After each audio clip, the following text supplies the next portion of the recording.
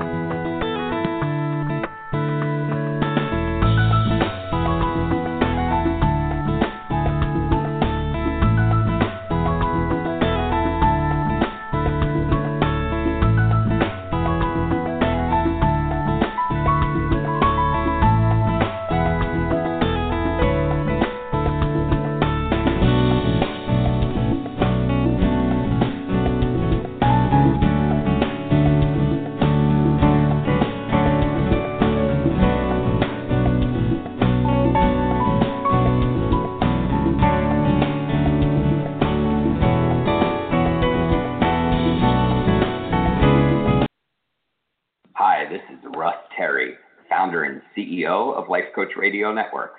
Today's sponsor is Audible.com, a leading provider of spoken audio entertainment and information.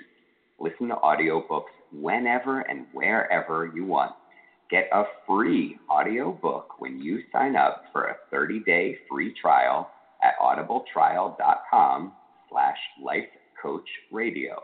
That's audibletrial.com/lifecoachradio. And now, here's today's show. Hello, and welcome to the Replenish Me show, where women listen in to strategies to propel themselves to success. Good evening. I'm your host, Cordelia Gaffar, and I help women to have a body-soul shift by using their emotions as a power source so that they can reframe their perspective with sweet talk and flow into their ultimate purpose. Do you need a body-soul shift? Take the quiz at www.bodysoulshift.com. This evening, you're in for a treat. Our guest is none other than Dr. Saundra Dalton-Smith, and she is actually a beautiful lady that I met recently at the Success Women's Conference on the Gulf Coast in September. As a practicing board-certified internal medicine physician and author, speaker, and, of course, mother, she actually knows intimately what it is to be wiped out. And it's no wonder that she has found through her practice and her thousands upon thousands of patients that they also suffer from some form of rest deprivation. And that's what led her to her research for the book called Sacred Rest. So this evening, we will be discussing the 7 types of rest and its effect on your productivity, relationships, and overall happiness. Welcome to the show, Dr. Dalton-Smith. How are you? Hi, I'm great. Thanks for having me. I'm so happy you're here. So just tell me a little bit about your story. And I know you shared a little bit at the conference at what happened to you. And just for our listeners to hear a snapshot of that. Yes, well, it started off with me really just trying to succeed and to, as you were talking about, we were at the Success Women's Conference. I was sharing just kind of my journey to that, because when I had got to the point where I felt like I had reached my goals and I had succeeded and I had accomplished a lot of those things I was hoping for, I was not happy. I was so burned out. I had spent so much time focusing on reaching those goals that I hadn't taken the time to actually evaluate and analyze what I wanted to feel like when I got to that place of what I thought success was. So I burned out and was unhappy and unfulfilled despite, having my name in papers and on TV and all these other things that we look at and we think should define what success is. But for me, it really came down to having a life that not only looked good, but felt good living. And I was successful at creating a life that looked good on the outside, but didn't feel good on the inside. And so that was the shift, the mind shift that I had to have, and really first determining what is true success, what does that really look like, and then how to go about recovering my life from the destruction and the turmoil that I'd allowed it to get into. Yeah, that's a really good point, because you're right. We do define success from the outside, right? How many publications we're in, how many TV shows we're featured in, and how many accolades. But how often are we feeling so empty? So it would seem, right, that rest is a simple process. But why then do so many people struggle with fatigue and insomnia, do you think? Well, I think it's because when we look at rest, most of us look at it as just this one big thing. Oftentimes I'll ask people, do you rest? And they'll say, yes, I rest on the weekend. And then when I ask them what they're doing, sometimes they'll come back with, well, I just kind of hang out, or, I'll watch TV, or watching some of the latest shows, kind of catching up on shows and those kind of things. And so the next question I usually follow up with that is, when you're done, do you actually feel better? Do you feel like your energy is improved, your attitude's improved, your spirit's improved? Can you tell that something has been recovered, been restored in that process? And most people say, well, no, I took some time off, but I don't really feel any different. And I think that's what we miss. We look at rest as just this one big thing, where rest has to be very specific to the area that you're depleted in. Because just trying to get anything and call it rest doesn't actually make us feel restored. That's true. And, these words that you're using, specific and being intentional, it really makes a difference, because that's what we're supposed to do with other parts of our life, right? But for some reason, when it comes to rest, we're just like, oh, it's rest, right? Yeah, we put it in this category where we treat it like it's unimportant. Like, I'll get to it when I get to it, and I got all this other work that I need to do. And so we kind of elevate the work and we downplay the rest without seeing how the two work together for us to actually bring our best selves to the table. So, talking about being specific, I'm hoping that you can clarify for myself, actually, and our listeners, what is exactly the distinction between sleep and rest? Isn't it the same thing? No. And that's a great question, because sleep is needed. But when we look at kind of the big scheme of things, sleep falls into a category of physical. It's a physical process that, yes, it affects the other aspects of our body, but it is primarily a physical component of our healing. Whereas rest, what part of the research I've been doing is looking at how rest is divided up into 7 different areas. And so when you take sleep and you allow it to mean the same thing as rest, it's as if you're saying the other 6 types of rest don't matter.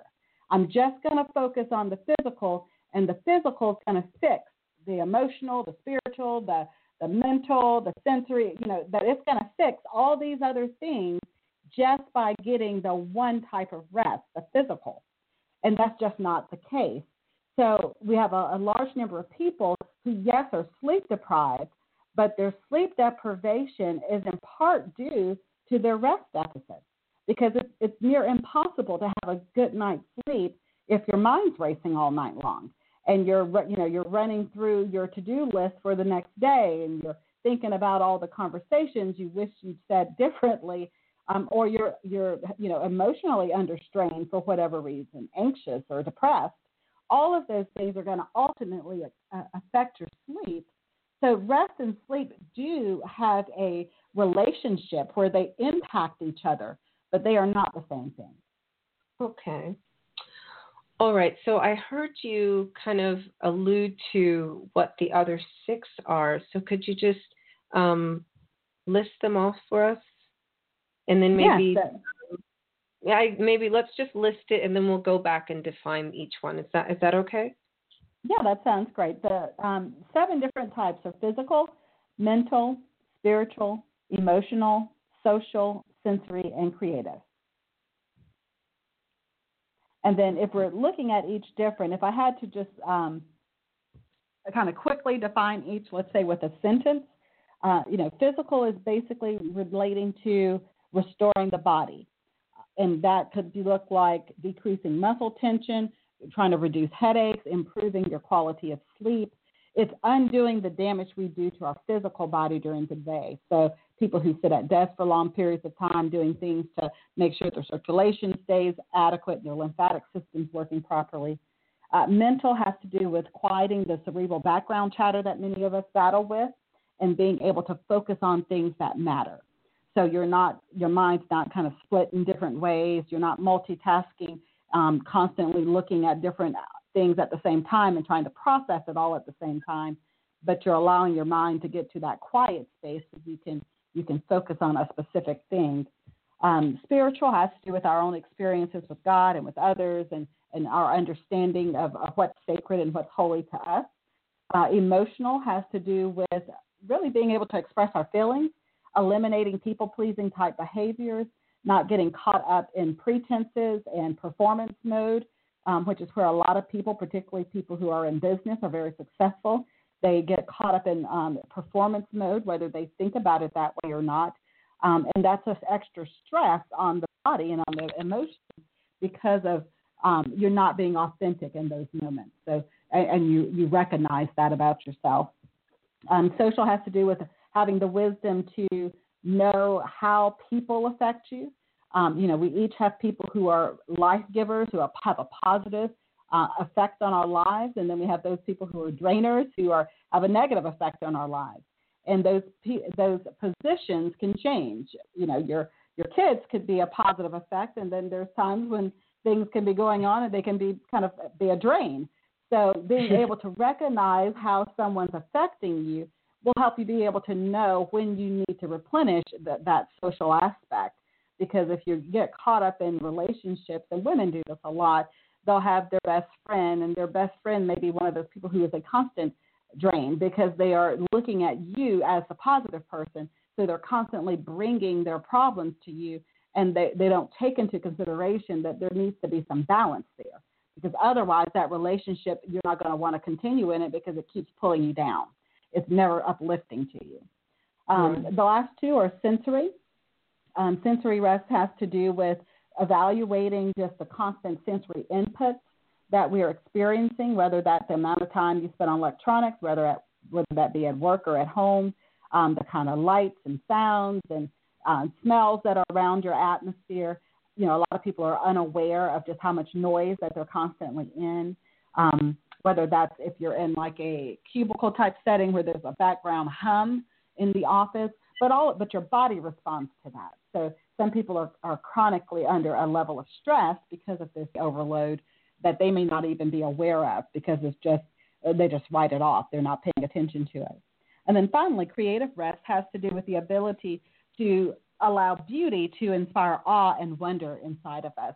All of us are created to want to be awed and inspired, and we sometimes will put that as, if I have time, then I'll appreciate nature or find some time to get out and do something that is allows me to create art and beauty. But those things are seen as extras and not as a part of the process of restoring our creative and our innovative side of ourselves. So highly creative people, whether they are artistic or if they're creative in ways that are innovative, like entrepreneurs and people who are in IT, I find have a big drain on their creative rest. Those people need that kind of inspiration to help them be able to do their jobs better. Wow, that is, there some of those on that list kind of surprised me. Actually, I wouldn't have expected some of those words to come up. creative and sensory, you're right. Those are quite overlooked.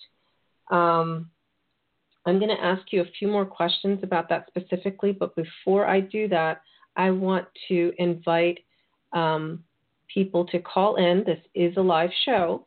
Call in at 646-716-9397 to ask Dr. Dalton-Smith about the 7 types of rest. She's just listed them all for us and given us a brief description of each one. I'll just read back the list, and then I'm going to ask her some specific questions. So, of course, she said physical, mental, spiritual, emotional, creative, social, and sensory. I know they're out of order, but I wanted to ask specifically because creative and sensory stood out for me.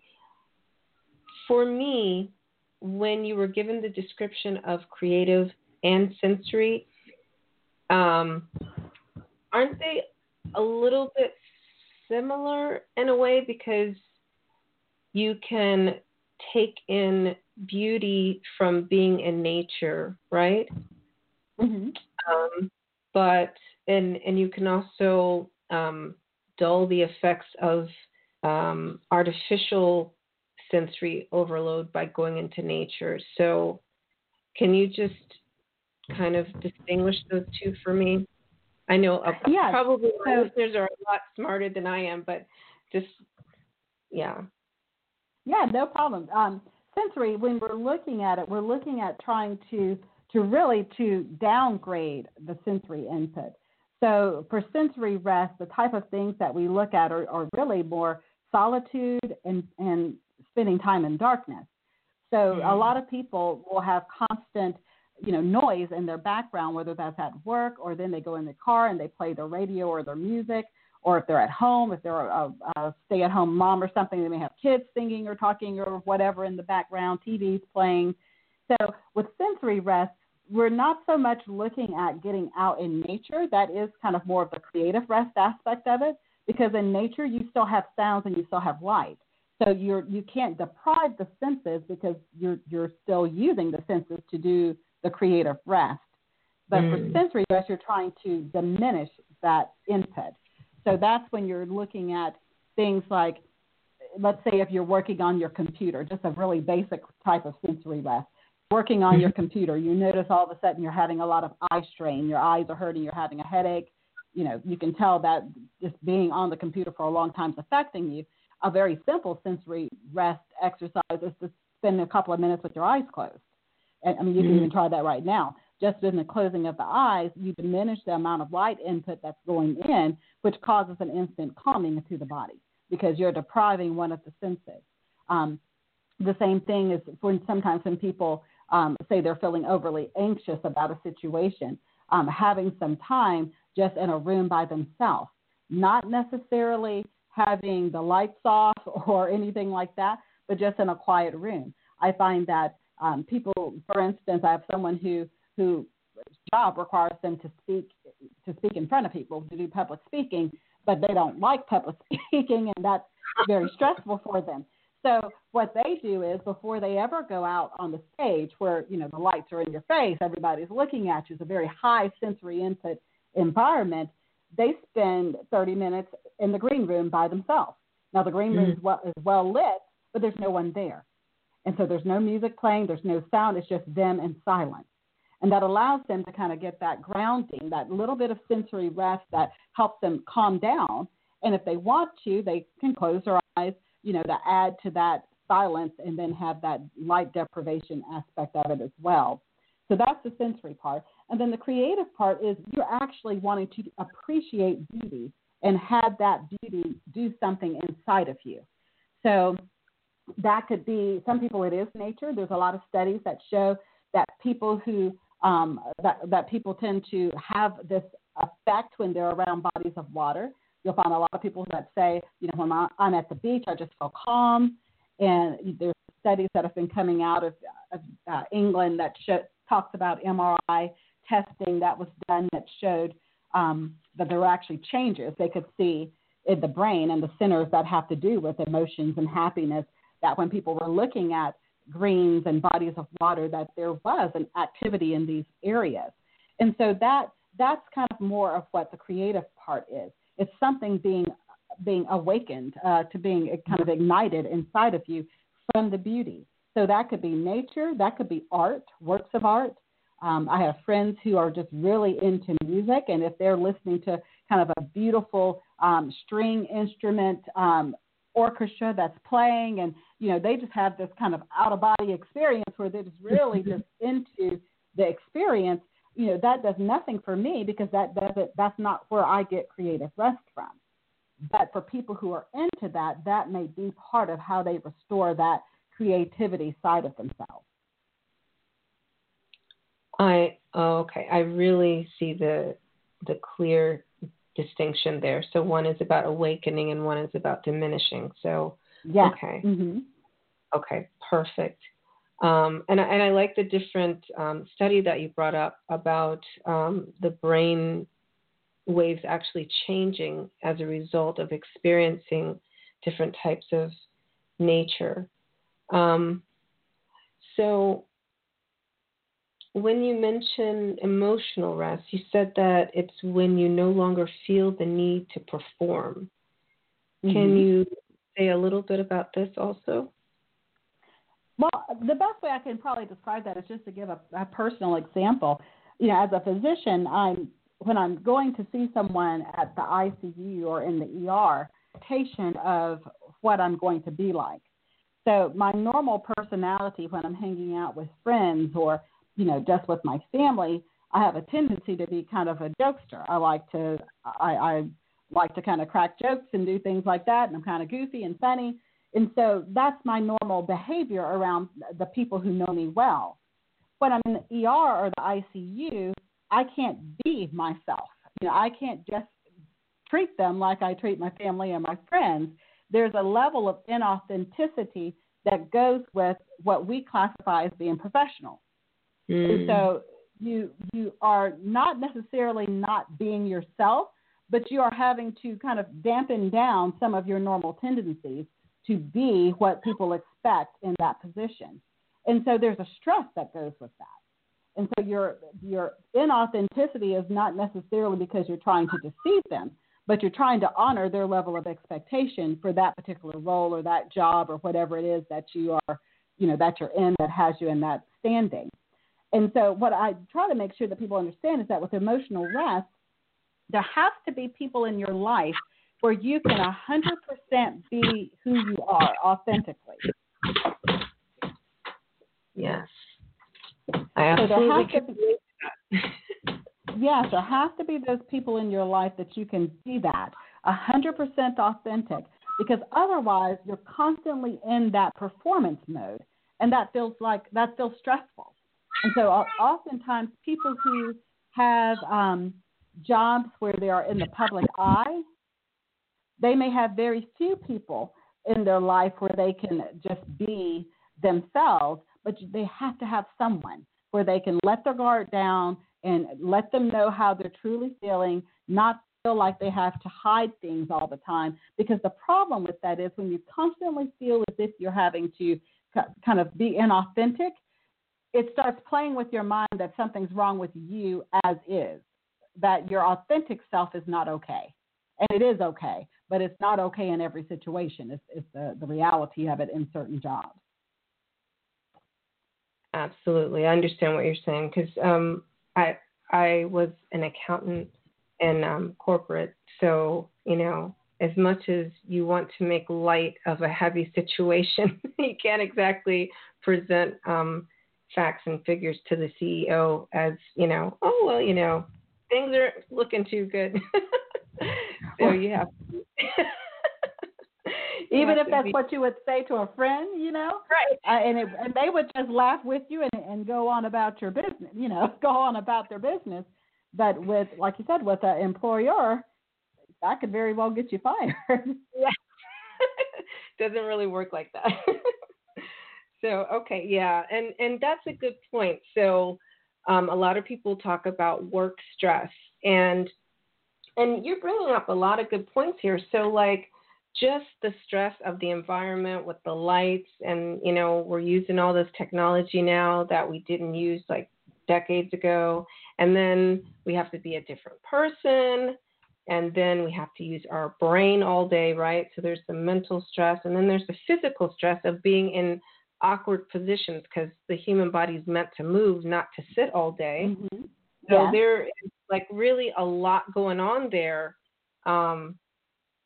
And of course, you know, I guess depending on your profession, you probably don't have too much creative outlet at work, and the social situation isn't always best either. So, I mean, just working all day long, you're actually having all these types of rest depleted, and then you still have that commute home, and then you have to, once you get home, you know, dealing with your family.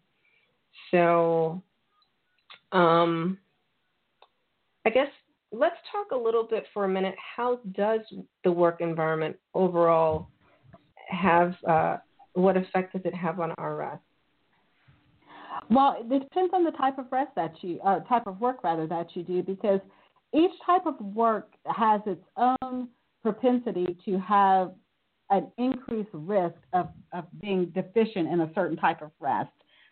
For example, if you are a school teacher or a school counselor or something like that, where you're working with kids and, you know, there's a lot of movement and activity and noise and stuff going on, I mean, you can very easily become deficient in mental, emotional, social, and sensory all at the same time, because you're having to use your mind to teach, and you're having to deal with different kids and attitudes and emotions. And some kids are drainers, some kids are going to be, you know, more life-giving and be more, you know, make you feel like a teacher, and other ones are going to make you feel like you want to go home. And then, you know, the sensory input of just the noise of depending on the age of the kids that you're dealing with. So, you know, one job can have all of those being drained on a repetitive basis. And if that teacher, let's say, goes home and her only way of recovering rest is she's going to prop her feet up for a few minutes, you know, maybe in silence, and with the lights dim. So she's getting a little bit of sensory deprivation. You know, if she's able to quiet her mind down and kind of clear out her cerebral thoughts, her background chatter, she may be getting a little bit of mental. But is she getting any emotional? Is she specifically putting herself in positions and around people whose presence actually give her this feeling of getting life back? Because there's power in being in the presence of people who are life-giving with you, and those are the ones that we tend to be more authentic with, because we feel accepted and we feel loved and cared for in the presence. So, you know, she could very well be getting two of them, but the other two she may not even recognize she needs. And so as adults, a lot of times friendships get pushed aside for family. So we spend a lot of time, you know, at work, and then what little time we have left, we want to give it all to family. And, you know, even that family time is not feeding into our emotional and social rest that we need, because it's all business and there's no rest in it. One of the big things I've been finding just in couples sending me emails is that one of the things that a lot of couples are getting from the book is this need to reconnect as a couple, the social rest and the emotional rest that is available as a couple, just by doing some basic things like spending some time face to face, eye to eye, looking at each other, and not just in the same room looking at other stuff, looking at your computers or your TV or your kids or whatever, but actually looking at each other, because the eye-to-eye contact kind of brings in a level of emotional and social rest that is not as common now in our society as it has been in the past. We've got too many gadgets. We can, you know, in the past, your coworker, you had a beef with your coworker, you got up from your chair, you went over to the office, and you had it out face to face. Now you can talk about each other on social media and never have to look at each other in the face, cuss each other out, nobody, you know, and never have to be in front of each other. So it's taken away that bit of personal connection that is really beneficial, that really helps us in healthy relationships, in that just the power of someone's presence, being in their presence. That's true. And as you were saying that, the image that came to mind was babies, right? So small children under 2, for sure, they need that eye-to-eye, face-to-face contact. And we forget that's where compassion comes from and grows from. And we forget that that's a very integral part to our intimate relationships, right, with our spouses. So that is a really great point. It's just basic nurturing, basically, right? It is, and that's one thing that I try to make sure people realize. When I tell them, there's 7 types of rest, and you may be missing out on 2 or 3 of them, depending on how depleted you feel. The first thing people think is that, oh my God, something else I've got to do, and they think their to-do list is about to blow up. But the reality is that the types of things needed to restore these 7 types of rest do not require large amounts of time investment. It is just repurposing the time you're already spending on a lot of these activities to be very specific and identifying this is what I'm restoring. And that's one of the key things I tell my patients and my coaching clients is that I identify it. If you say you're going to spend the weekend resting, what type of rest are you trying to restore, and what is being restored specifically? How are you going to restore that? If you feel depleted in your emotions, what specifically are you going to try to do to restore your emotional rest? Exactly. Well, I think that this is a good stopping point. Again, I'm going to invite people to call in and talk to our guests. The call-in number is 646-716-9397. And while we're at this breaking point, I also want to invite you to tune in next week to Undivided with Frank Maduri's topic, Telling the Truth to Heal Yourself. The first and third Wednesdays at 7 p.m. Eastern Standard Time, Frank Maduri has his show Undivided on very thought-provoking topics. So do tune in next Wednesday for Telling the Truth to Heal Yourself. And I also would like to invite you to invest in Dr. Dalton-Smith's recent release, which is Sacred Rest, Recover Your Life, Renew Your Energy, Restore Your Sanity. And this is the conversation we're having today. It's including groundbreaking insight on the 7 types of rest needed to optimize your productivity, increase your overall happiness, and live your best life.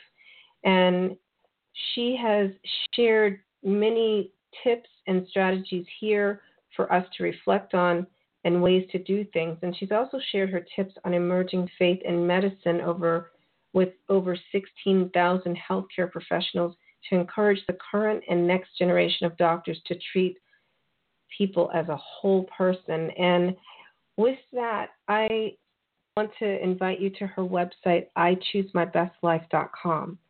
So in this next segment, I just want to talk a little bit about some of the resources that you may have on your website or ways that people can connect with you. Yes, well, you mentioned I Choose My Best Life. That's one of the best ways to kind of see everything that's available. Everything's housed in that one site. But I would recommend that anyone who is tired, who has visited maybe even their doctor, and the doctor said they can't find a reason why you're tired all the time, or they're telling you just to go get more sleep, but you're still feeling as if you are not at your peak performance. You're not at your best. You're staying drained. To check out my free rest deficit assessment at restquiz.com. Once they take the quiz, they'll get a full assessment that'll tell them where they rank in the 7 types of rest, so that they'll be able to tell which ones that they are most deficient in. So it'll make it a little bit easier when you're trying to focus your attention on what type of rest you're missing and what needs to be repleted in your life. That's a really good point. Quizzes are such a great way to highlight where we're deficient or where we may be successful and not even realize it. So that's really great that you put it into a quiz. One thing I want to pull out is that your book has a lot of teaching stories. And I was just wondering if you can share your favorite with us. Well, my favorite, I think, is probably the very first one I share about a young woman who she was driving home from work is what she was doing. And she was using that time, her drive time, her commute time, as her time to kind of zone out and to kind of clear her mind, which is, just as an aside, is a horrible idea, especially if you live in a city with any type of traffic. You don't want your defenses to be down when you're in a car and there's cars going 70, 80 on either side of you, because your reaction time goes down. So the risk of wrecking goes high. And so that's what particularly happened with this young woman. She was kind of zoning out, as she put it, as she was driving, trying to unwind from her busy day and trying to do it in the car while she was driving home. Well, somebody braked unexpectedly and she didn't catch the braking, and they ended up colliding. Now, she ended up with lots of injuries. When I entered her life was when she was in the ICU and was just waking up from having, gone through, surgeries and all sorts of different things. And she was looking at a very long recovery period because of the level of injuries that she had. And when I was talking with her, as we were kind of working through her hospital course, and we were getting kind of to the kind of what I call where we're right about to get ready to go home. We're not quite there, but we have like maybe another week of rehab to kind of really get to where I feel comfortable with you leaving the hospital. She got to the point where we were able to, actually have conversations. It wasn't just about, or how is your lung puncture doing today kind of thing while she's on the vent, but she's actually able to have conversation. And it was during that time when I was asking her, I asked her was, how is it going? How are you doing today? And I think being in the hospital was the first time that she had slowed down long enough to really take a good look at her life. And what came out of just a very, benign question, I wasn't asking a deep question. I was asking out of just as her medical doctor. She came back with some statements that just really floored me. She started talking about how she knew she probably needed to slow down, but had it not been for that accident, she would have never taken, a 2-week vacation to kind of get her life back on track. She would have just kept running off course. And she's like, it's amazing how something that I didn't want, didn't ask for, and can't even honestly say I'm happy happened, but how much it affected my life and how I can see that, I don't want to be the person I was that got me in that car needing to zone out, just to be able to face my family when I got home and not be screaming at them because I was so overstressed or overstrained. And so that really helped me to kind of look at how most of us are living. A lot of us are living like that. We won't take the time off to relax. We kind of act like we are robots.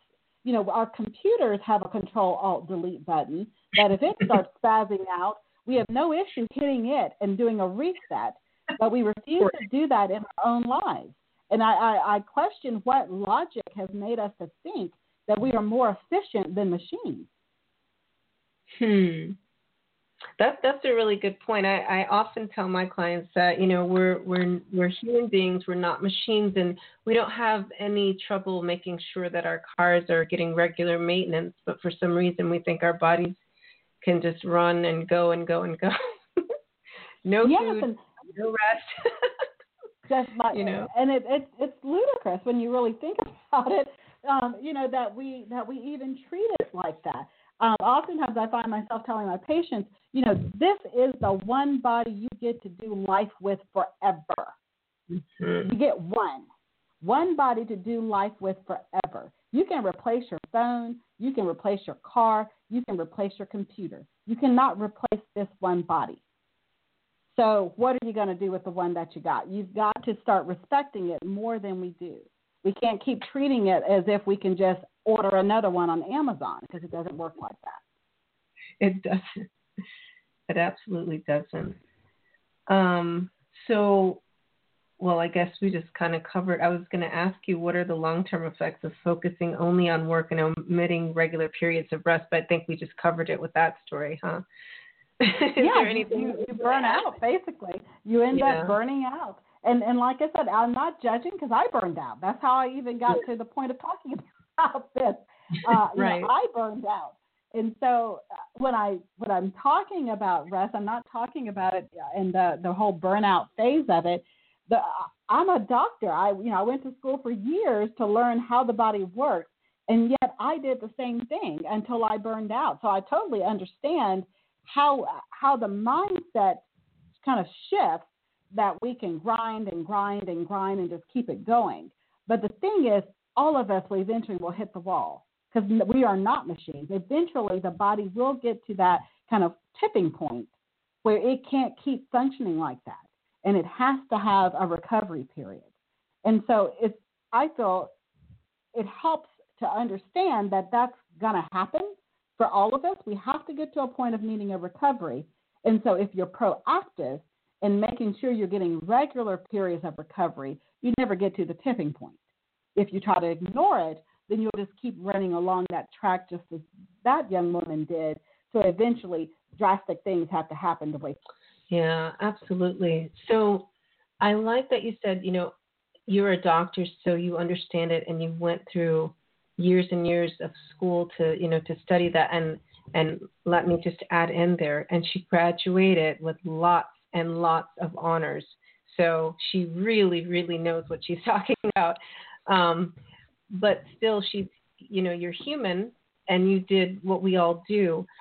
So what are you doing? I see you're working a lot with other healthcare professionals, but would you say that this is the beginning of a campaign to get other doctors to really see their patients as a whole person?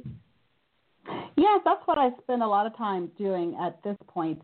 I speak at conferences and medical schools and speak with medical students, because the way medicine is set up is that we actually, when medical school, the hours are ridiculous.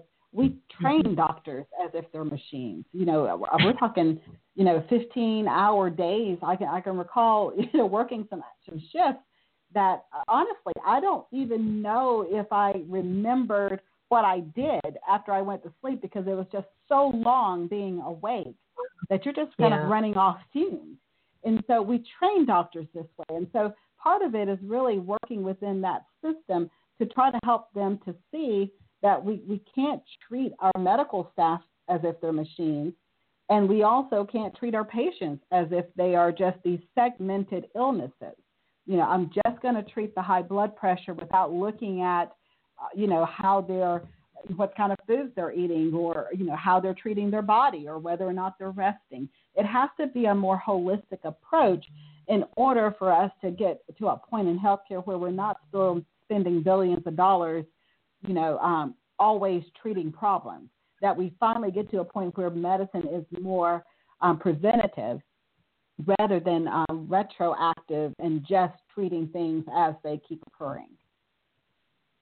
So do you think that there's a bridge, between allopathic and holistic medicine? I mean, that sounds like what you are. I mean, like, basically the way you're speaking, sound like a naturopath, right? You don't sound like a regular MD. You sound like an ND, No, I'm a regular MD. I write prescriptions every day, and that's the thing. I think there has been a pulling apart of that, where doctors who are MDs or allopathic doctors are looked at as if most of them just want to write prescriptions, because I still have to write prescriptions, because some people's blood pressures need medicines first to bring it down. And then while we're working on that, we can still do the holistic part of it. And that's the thing. I think the two should be merged together. I have lots of friends who are in chiropractic medicine, and they practice naturopathic therapies. And so when I have conversations with them initially, and before we ever met, when we first meet and I'm having conversations with them, the very first things they often say are that you're not like those doctors I need. They already kind of have a chip on their shoulder almost, that I'm going to act superior because I got a different degree. We're all part of the same healthcare team. We have to stop having these chips that we, think that someone thinks they're better than you are just because our degrees are different. I think it's supposed to work together. And so those are the kind of boundaries that I try to break down because it's killing people. It's killing medicine and it's killing people. I have people who refuse to take pills because they think pills are, evil, and they end up having a stroke because their pressure won't come down just by meditating. We have to be realistic in how the body works. It requires medicine with the holistic at the same time for people who are in desperate situations. Now, there are people who have, your pressure's 138/90. Yes, we can try the meditation without the pill. Your pressure's 208/110. We need a pill to bring that down before you have a stroke while you're trying to meditate. Exactly. And thank you for bringing that distinction, right? Because, quite often people, they do just clock out. They're just like, oh, the doctors just want to throw pills at me. And they don't really see the gravity of their situation. And meditation is great, but you're right. Some people, they do need medicine. So I appreciate you making that super clear. You made me think of something else also. So do you find much resistance when you go to these conferences with the older generation of doctors, looking at the whole patient, or is there more, or do they welcome it? Because I feel like back when we were kids, our doctors kind of did see us as a whole person, I don't know where it fell apart. What have you seen? It's mixed. I have some audiences where they are more than ready to jump on board. I'm finding that the up-and-coming generation of doctors, I would say the ones that are recently graduated from medical school and residency, are already kind of looking at that as kind of their overall mindset. They're seeing medicine as more of a holistic science and not just kind of this one-sided write a pill and run. Some of the older doctors, because of how they were initially trained, that was the training. The training was to focus on the medicine. And unfortunately, the way things are set up with insurance companies now, it really makes it hard if you want to be a doctor who looks at a patient as a whole. Because a typical patient appointments for patients that are known to me, so return visits, is about 20 minutes. But that's unheard of now in medicine. Most doctor's appointments are 10, 15 at the most. So, if you have a 10-minute appointment with a patient, how much information can you get from them in that short of a period of time? In addition to the physical exam, the nurse doing her visit, and you're supposed to teach them about the medicines too. So things kind of get pulled to the side, and often what ends up happening is the patient just gets a handout on whatever the illness is. Oh, you have high blood pressure. Take this pill and read this handout. And the handout may have some holistic ideas, but the ideas aren't being stressed by the person who is the authority. Because sometimes having that person stress it will make it seem more important. So if the person only stresses take this pill, they deem that as being the only thing that's important. If they stress, with this pill, we're going to have you cut back on your salt intake and cut back on your soft drinks, and we're going to have you walk 15 minutes every day. Then they start looking like, oh, so this isn't just about the pill. There's some lifestyle stuff I'm going to have to do too, and it helps the patient see that they have a part to play in their own health care. Exactly. I like that. So tell me a little bit about your coaching side of your medical practice. Yeah, so in my medical practice, I solely practice medicine with the holistic teaching. And then there's times when someone will read one of my books and will mention that they're needing kind of a deeper level of interaction with me to maybe work through some type of limiting thought or emotional ties that are affecting their ability to move forward, or they're having difficulty kind of understanding how to apply rest in their specific situation. It may be a very unique situation for them. And so with those types of clients, I offer personal coaching, whether it's a 1-hour session where they can, we can kind of go back and forth, kind of a quick mastermind conversation, brainstorming type conversation, where their questions can be answered directly. I don't practice medicine during those coaching sessions. In other words, I'm not going to diagnose their medical problems. I make sure that they are aware that those are two different things that are being offered. If they want me as their physician, they have to come to the office for that. But it's more kind of the other aspects of healing, whether that's emotional, spiritual, mental, those types of things. And then I also offer kind of more in-depth and intensive 4-week program where we have weekly calls, and then we have activities that they're doing throughout that month, and then a 12-week program for people who are really wanting kind of a full look at how to not only just the personal aspect, but the professional aspect.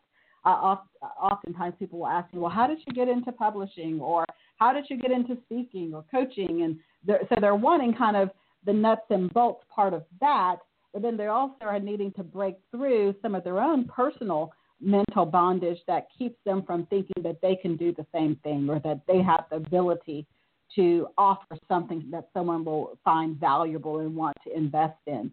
And so that's the 12-week I Choose My Best Life kind of intensive coaching.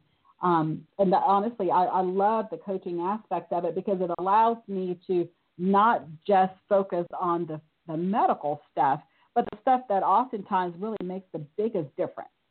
Because the mindset can really affect how someone progresses and moves forward.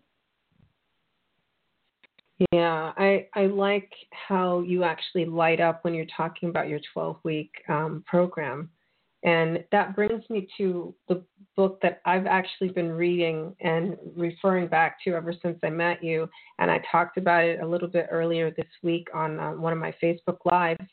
And this is one that you were a 2016 Golden Scroll Nonfiction Book of the Year winner for, Set Free to Live Free, Breaking Through the 7 Lies Women Tell Themselves.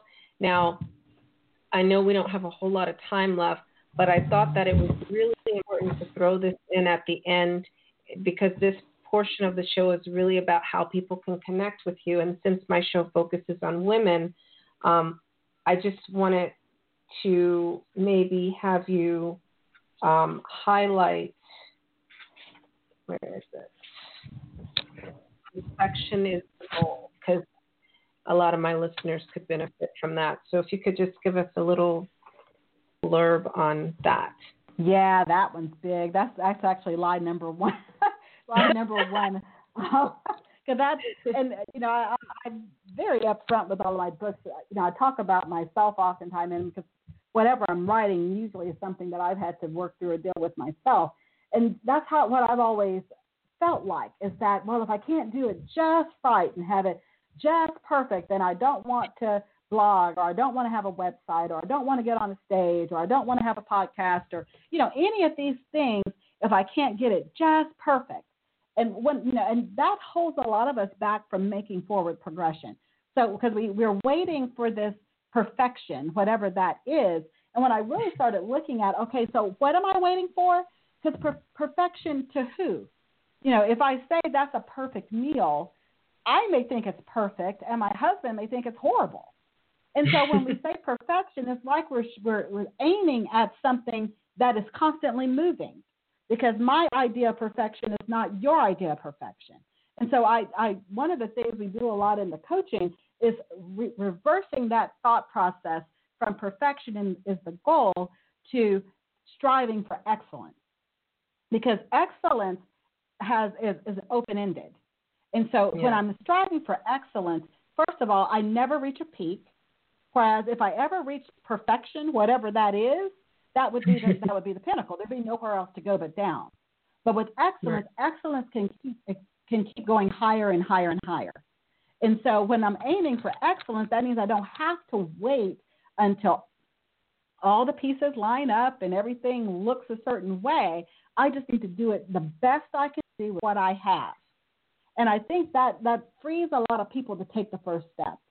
Because let's say if you're someone who's listening and you thought, I've always wanted to do coaching, but, I don't have an assistant, or I don't have this and I don't have that. Start with what you have. Zoom is free. If you're one-on-one on the phone, Zoom is free. So you can have a Zoom coaching session and send your client a recorded video or audio of your coaching, and you look like a professional because you've provided them with something where they can go back and listen to your hour-long talk over and over and over again. That's a free tip for somebody who's looking to get into coaching. It's free. So, there's so many different ways you can start this process without having to pay a bunch of money. You have just got to give yourself permission to begin. And once you give yourself that permission to begin, align up with people who have been there before and can give you the extra tips you may not know. Because that has been probably one of the most beneficial things, and why I like going to conferences like the Success Women's Conference, because too often we try to be islands. We try to do it all ourselves, and we get into, and this is another one of the lies, that, we need to be competing against people, that, we can't be in the same space and be talking about the same thing unless we're competing. And that will keep you in a down position in any type of success journey. Success comes when we're able to grow together, when we're able to help each other get higher and higher and higher. Some of the most beneficial opportunities I've had have been from other women who see that I'm working in the same arena they're working in, that what I'm talking about has enough uniqueness that it would help their clientele go to another level, just like this conversation we're having. And what ends up happening is we both elevate together. Whereas when we're trying to compete and trying to downplay another person's information or trying to kind of belittle them, neither grows. It keeps everything stagnant. And so there's just a lot of little pieces like that help us get to the places we want to be, to help us get to that level of success and thriving in every area of our lives. But it requires us to really take a hard look at the lies we are believing and then start replacing that with truth. I love it. It's almost like you're reading my mind, because my last question is, what's the greatest takeaway that our listeners could have from this conversation? And you just did that. So I love like what you said, because that's one of the reasons why I keep this podcast. It has become personal development for me, and of course a great source of networking. I get to have cool conversations with people like you. And the people that are listening, we can't be everything to everyone, and you're not me and I'm not you. And, people will listen to you and they'll be like, wow, she's got what I need. And, we just help somebody. And that's so, replenishing, right? And elevating for all of humanity to do that. So absolutely. I totally appreciate your time this evening, but I mean, if you can think of anything else that you would like to add for our listeners at the very, very end, I don't know. That was just awesome what you just said. I don't know if you can top that. Go ahead, say something. The main thing would just be to just give yourself permission to rest, because so often we're looking, we're talking about permission, but we're always looking for permission to begin, but also most of us are looking for permission to stop. And so we keep thinking that we will rest when we reach something. Well, when I get done with this, then I'll have time to rest. Or when the kids get out of school, or when this happens, then I'll rest. Or when I retire, then I'll rest. But we can't keep looking at it as this thing we're going to do in the future. It needs to be something that we're incorporating in our day-to-day activities, so that we're constantly staying restored and replenished. Because in order to really to pour out our best work, we can't be pouring out of empty. And that's where a lot of us are at. We're tired all the time.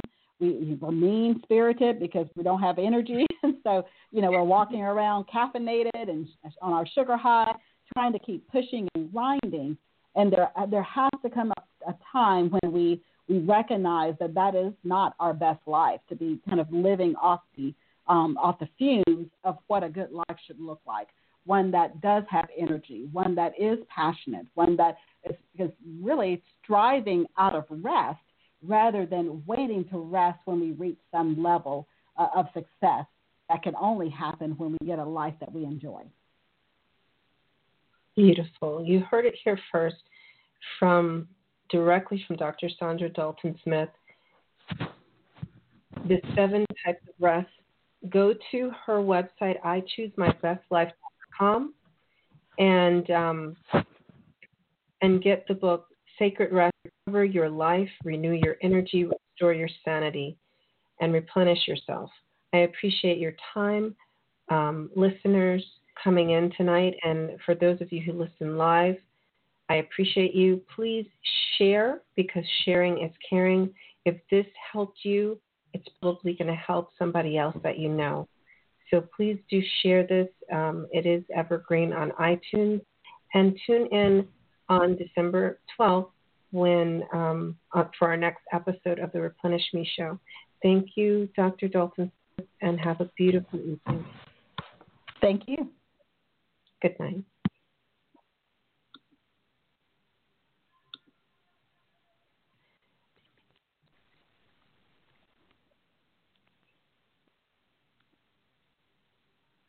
With the Lucky Land Slots, you can get lucky just about anywhere. This is your captain speaking. We've got clear runway and the weather's fine, but we're just going to circle up here a while and get lucky. No, nothing like that. It's just these cash prizes add up quick. So I suggest you sit back, keep your tray table upright, and start getting lucky. Play for free at LuckyLandSlots.com. Are you feeling lucky? No purchase necessary. Void where prohibited by law. 18+ terms and conditions apply. See website for details.